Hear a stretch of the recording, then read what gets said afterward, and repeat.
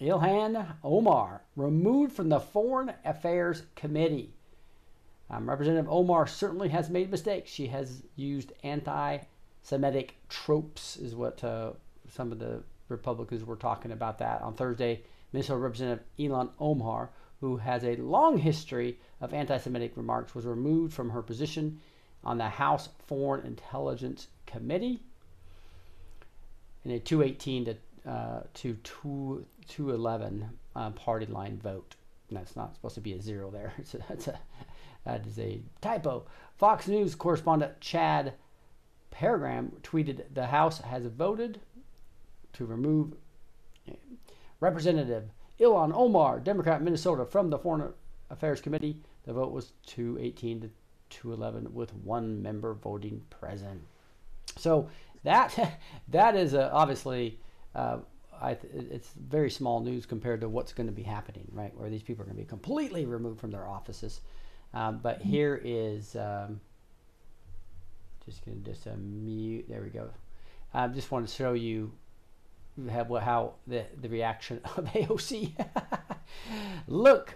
Take a look at AOC going berserk on the House floor. He says, "Oh my goodness, AOC just threw a temper tantrum on the House floor, slamming her notebook on the podium." And she finished speaking, "This is about targeting women of color in the United States of America." So there's the old race card. Racist, everything's racist, right? Anytime you don't get what you want, this is what these lunatics do. So here she is in the 27-second clip. Looks like it's going to make me refresh it again. But it's pretty funny what she does. Here we go.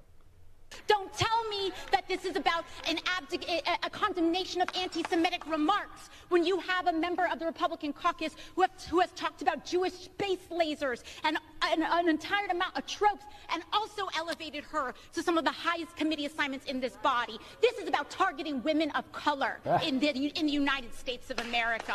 Don't tell me, because I didn't get a single apology when my life was threatened. Thank you.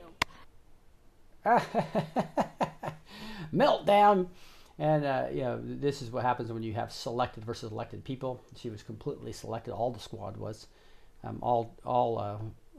Dominion / other fraud methods that they used effectively, paid by foreign agents, right? And that's all going to come out, and it's going to be beautiful to see when we get this all cleaned up.